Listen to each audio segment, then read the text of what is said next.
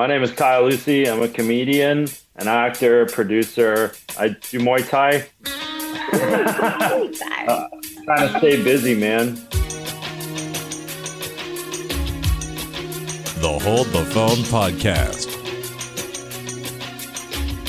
with Tessa. I don't see myself as anything. I don't identify as anything. No? What do you mean by that? I don't want to put myself in a box. If you limit yourself to human spirit, like as mumbo jumbo as this sounds, anything's possible, you know? Yeah. So, I feel like we're starting this off so serious. I'm always serious. That's the Are thing. you? Yeah, I'm a really serious person, but I'm not at the same time. Like then I'll like be a fucking goofy goober for like 3 hours, hot and cold.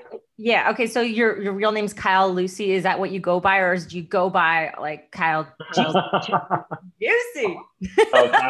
No, I'm Kyle Lucy. My stand up I go by Kyle Lucy. Kyle Juicy is more of like my Instagram's a troll. So like I post like shirtless selfies. Like I do Muay Thai and I do personal trainer. And I'll post shirtless selfies and I'll say everybody who's fat must unfollow me now. And like with the angry emoji with the smoke coming out of your nose, like Yeah. like just so fucking dumb and stupid. And like people, no one gets offended either.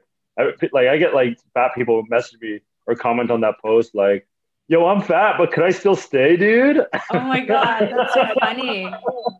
Yeah, there's usually like a fine line between people who get like either they get really offended or they just don't, or there's that fine line in between. It's like, you never know what you're going to get.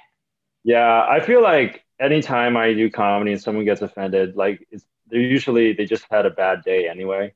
Like I am on the line and I guess I do like twisted material, but my cadence and my delivery and my everything about it is just so goofy and fun. Mm-hmm. And I can be talking about like the reaction I usually get is like, oh my God, like I can't believe I laughed at all that. Like people, I'll say all this crazy shit, but I mean, it's done in a way where it's so silly and fun. Like just get on the fucking, it's like a roller coaster, like there's an element of this being scary, but it's you're having fun and it's a circus, it's a freak show. Yeah. So like, how do you deal with people? Because there's obviously always going to be somebody who's out there who doesn't take like a joke well or whatever. So like, how do you deal with that in the moment? I mean, usually I just respond with, I just say, you're entitled to your opinion. And I just like, and like that just sort of makes me more mad that they can't get a reaction out of me. Yeah, that's true.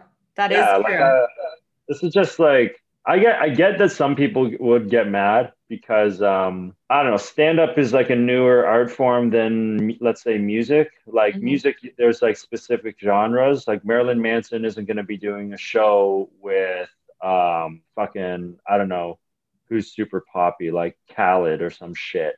Yeah. People that go to see Khaled ended up seeing Marilyn Manson and rightfully they'll complain. But does that mean that Marilyn Manson shouldn't have a home in art? Does that mean that he's not a lucrative, enterprise and business, that he doesn't have a market? But in comedy, you get the X-rated comedian on the same show as the clean. And then when there's a blending of crowds, that's when people say, this isn't the show I came for. Yeah, and then we also get like, the problem being too, is the people that come to see me, if I hold my punches, then I get a complaint from the other side. Like, dude, that's not why we want you. You're the guy that deliberately crosses the line and you held back and, you could disappoint them on that side. But that side doesn't, people like mainstream view, that side is, you could always upset that side. And that apparently it doesn't matter. Like Jordan saying conservatives buy shoes too. Not even that it's a conservative thing. It's just like, it's crazy that only like half the picture seems to be listened to. Yeah. So tell me about your Muay Thai, because you seem like you're really into that and like that's like a whole lifestyle type of thing. Yeah, I mean, it's during this whole pandemic, I'm regarded, I guess, as like one of the number one hustlers in stand-up. Like I tour the country like 2 times a year and 20 shows a week for 5 years. I think I did like 6,000 shows in 5 years. Oh my God.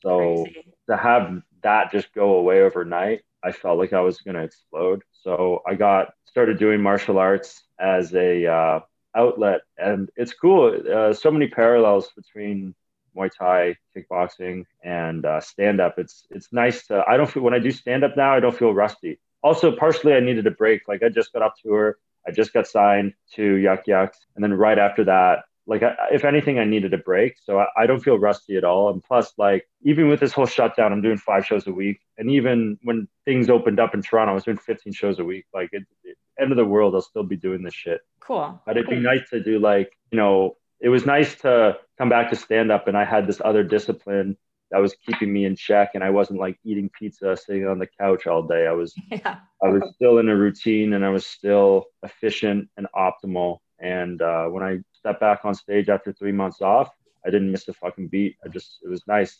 Yeah, that's so cool. Cause it's like, I feel like I go in and out of like finding that motivation or like staying on track. Right. And like, I feel like, especially this week, I feel like I'm losing my mind for some reason, but it's cause I'm also like haven't been exercising as much. So like, yeah, for sure. Yeah. I mean, I've always had a theory that like, if you make yourself the most efficient machine possible, life just sort of becomes very easy because, let's say you're at the bottom of the ocean, you just being efficient is like pulling that inflation device, you just start rising up. Right. So, yeah, I mean, I'm a very sensitive man, I guess, being an artist. Like, I don't like it when people fuck with me. I don't like any of these things. So the motivation comes from wanting to protect my interest, I guess. Also, like, my material does come with its fair share of hate. So I can't just be good. I have to be the best, or else I don't get a home, if that makes sense.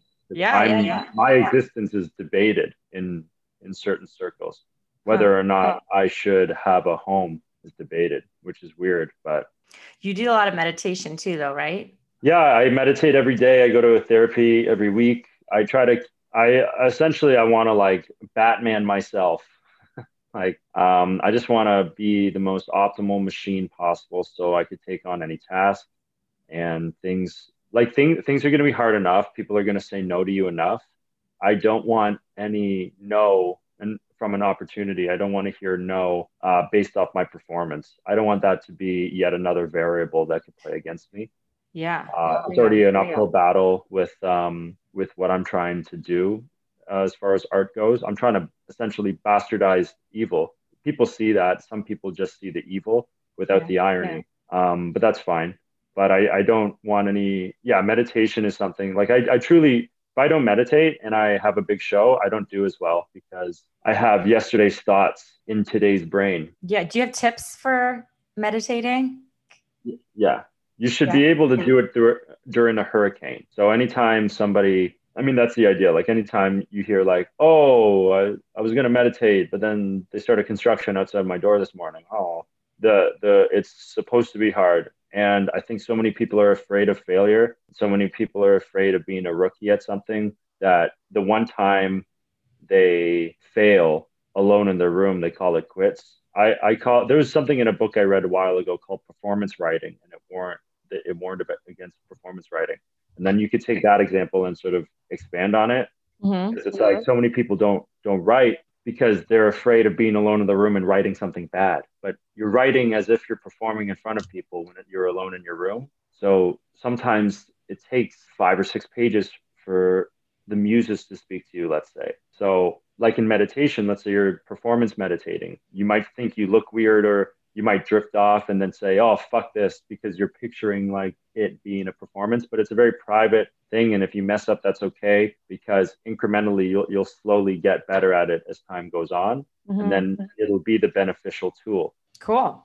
I see sometimes on your stories, you put like a little video on an Insta story of you meditating. It's usually to like a Tool track, which I love. I love Tool. Yeah, Tool's the best. It's also Tool Guy is a character I have that's it's just so fucked. Like you hear like Push It, like, and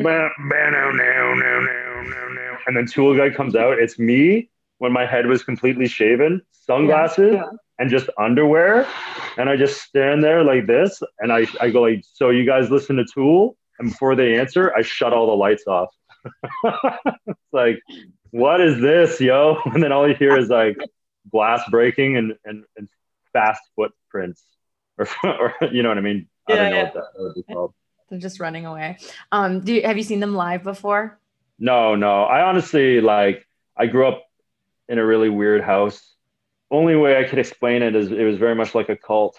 We weren't really allowed to listen to music. There was a lot of abuse, physically and sexually, and so much so that the emotional abuse I sort of laugh at when people are like, "I was emotionally abused." I'm like, Oh "Fuck off, pussy!" But then I realized, holy shit, I'm just in the deep end. They're drowning in the shallow end, but they're still drowning. But it's so when I discovered Tool, I was like, fucking, I didn't even know. It's like 2 years ago. I had no idea. Like, I'm just now listening to fucking Eminem. Like, just now I'm listening to all these bands that people, it's like they're like 20 years old. Wow, that's wild. Old. Yeah, it is. It's a little, that's how I feel like I'm an old soul, like I'm a guy in the 50s or some shit. Like, even like in dating, I'm like, I'm gonna hold this girl's hand. Yeah. But I'm like, I still like to party and like smoke a cigar. But yeah, very, very old school. I don't know. Sorry, go ahead. No, I had nothing. Go, please. Have you been dating like during this pandemic? Like, I don't know how people do it, or if they do it at all, or what. Such a nightmare, man. Because I had a girlfriend. So this is, I haven't really said this on a podcast, but I don't care a fuck. I had a girlfriend, and we started dating a little over a year ago. So we're dating like around October, and then anyway, pandemic happens in March. She lived with her dad, who was fucking quote unquote high risk. Okay. And so she couldn't leave the house because she was with this guy that might die. Now I'm like, I think it's all bullshit for the government to fucking just put our IDs online and chip us. Anyway, I'm like, okay, yeah, sure. We don't fucking hold hands for like 3 months. And then she finally gets like an Airbnb and we spend 3 weeks together. And then we spend another month apart. And all the while I'm like going to see her. I'm bringing her flowers. She's like, just, it sucks. And then she gets her own place like a month ago. And then 2 weeks later, she breaks up with me. I'm like, what the fuck? What the hell? Yeah, I know. It's so stupid. So I was literally like, she's like, oh, this and that. And I literally was like, I think like, I just thought it was so fucking lame. Yeah, bullshit. What the hell? The loser move. Yeah, whatever though. Like if anything, I just sort of saved myself from wasting more time. So now I'm single as of like a couple weeks ago. So I haven't really been I've been working a lot, you know. So I'm getting ready to like leave Canada. Mm-hmm. I'm a European citizen, so I'm working on my I'm working on my passport. You were born in Europe? No, my father and both my grandfathers are born in Ireland. So okay, cool. I'm chipping away on that. I launched my podcast back up. I've had such a whirlwind, man, because like even with that whole, I lived in this house where they moved in a prostitute. Oh my God. Who was a crackhead. I talked about this on my podcast, and like she said she's from Britain. Apparently she's not. She's just faking a British accent, and it's like, hello, governor. It's like one of this, and she's smoking crack, and she called the police on me like 5 or 6 times. Anytime I said like to the landlord, like, yo, this chick's crazy, like I see her smoking crack, the police would come and be like, hello, is there a man named Kyle here? Like, are you harassing Justice Brennan? I'm like, what? And then they come and then they sort of look down and I see all their fucking pipes. And then they're like, oh, this is more of a landlord tenant issue. And then my other roommate's like, more of a Cam H issue. And all the police just laughed at her. Oh my God. So, yeah, I had to move out, and like I didn't do any podcasts because I was living with that fucking twit. So yeah, it was crazy. I posted about it, and someone who went to high school goes like, holy shit, is it this girl? And apparently like she like sucks dick to get in clubs. She's on heroin. We Googled her name and she has a court case for assault coming up. It's like, I couldn't believe it. I'm like, you could just wait in the line, but. Oh, dude. Yeah, right. She's like dripping with ooze. Oh my God, that's Yeah, crazy. no, thank you. No, thank you. Um, when did you start doing comedy? How many years have you been doing it now? My first stand-up set, I was 12 years old. Um, Wow. yeah, and it went really bad. Oh, I ate so much shit. And then I was so discouraged. But at like 13, I was in grade 8 and I joined an improv troupe. Mm-hmm. And then in grade 9, I tried out for my high school improv. And then I also did in grade 9, I auditioned for a professional touring improv troupe. So I was actually just going on the road doing dinner theaters and harborfront cruise ships for improv from grade 9 to like present. And we'll be doing like long form improv. So like give me a costume and a name, and I make Mm-hmm. up a play off the top of my head. That's So fun. if you ever watch my podcast, it's just one long riff, Yeah. joke, joke, joke, joke. But it's just like all stream of consciousness. I might write down 3 or 4 ideas, but it's one long riff, like because my improv skills. And then stand up. When I was 16, I entered myself into the Durham Region Comedy Festival. I ended up winning it, and I opened for like Trailer Park Boys, Nikki Payne, and stuff. I was like a little encouraged. Mm-hmm. Then I bombed so bad at a show that I ripped my joke book up and I threw it under my bed. Like, I'm never doing stand up again. I was like crying.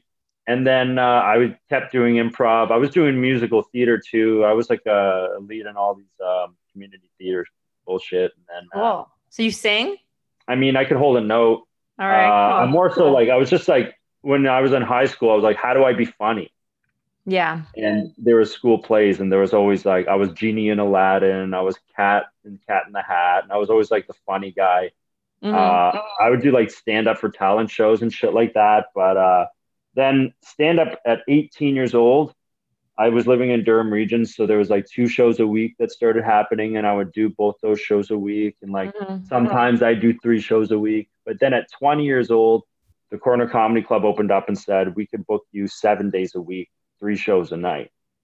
And then I got booked for a TV show that gave me like 5 grand in my pocket.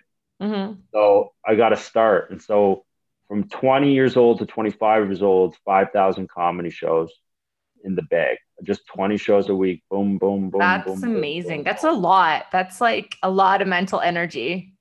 No wonder I mean, you work out all the time and meditate. You kind of, like you said, you have to keep going, right? yeah, I would say so. I don't think anyone could handle the workload that I constantly put on my plate if they didn't meditate, to be honest. Okay. I feel that it becomes quite overwhelming if I don't meditate. It becomes I can't keep up with Yeah. the workload. But when I'm my most efficient and optimal, it's incredible what we're able to do as things walking around on Earth. Like honestly, I like wake up at 5:30 a.m.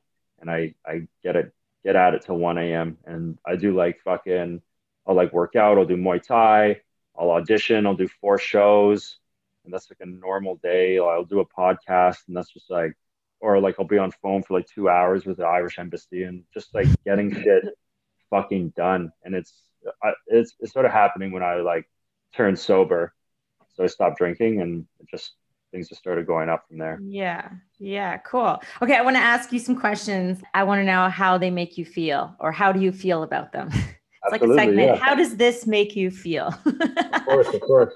So we'll start with the first one, anti-maskers. Anti-maskers. Yeah. I mean, I sort of agree with pushing back from an authoritarian government because they're putting our identification online. They're opening not concentration camps, but COVID camps. There's a lot of things that are a little bit too convenient for my liking. Mm-hmm. You can't enter a business unless you have a mask. All these things, they've computer chipped 5,000 people in Sweden and in Switzerland. It's just, there's a lot of the writing on the wall doesn't look good. I do think that there's a real virus. I don't think the deaths are accurate, but I agree with pushing back against an authoritarian government. That being said, like I think there is a argument for the virus being real, and even though if you're young and healthy and you get it, when the hospitals are overwhelmed, you know, a little pneumonia without a ventilator could become quite serious. Mm-hmm. So I wear a mask when I'm in an enclosed place, Mm-hmm. but I'm being very weary about things like contact tracing.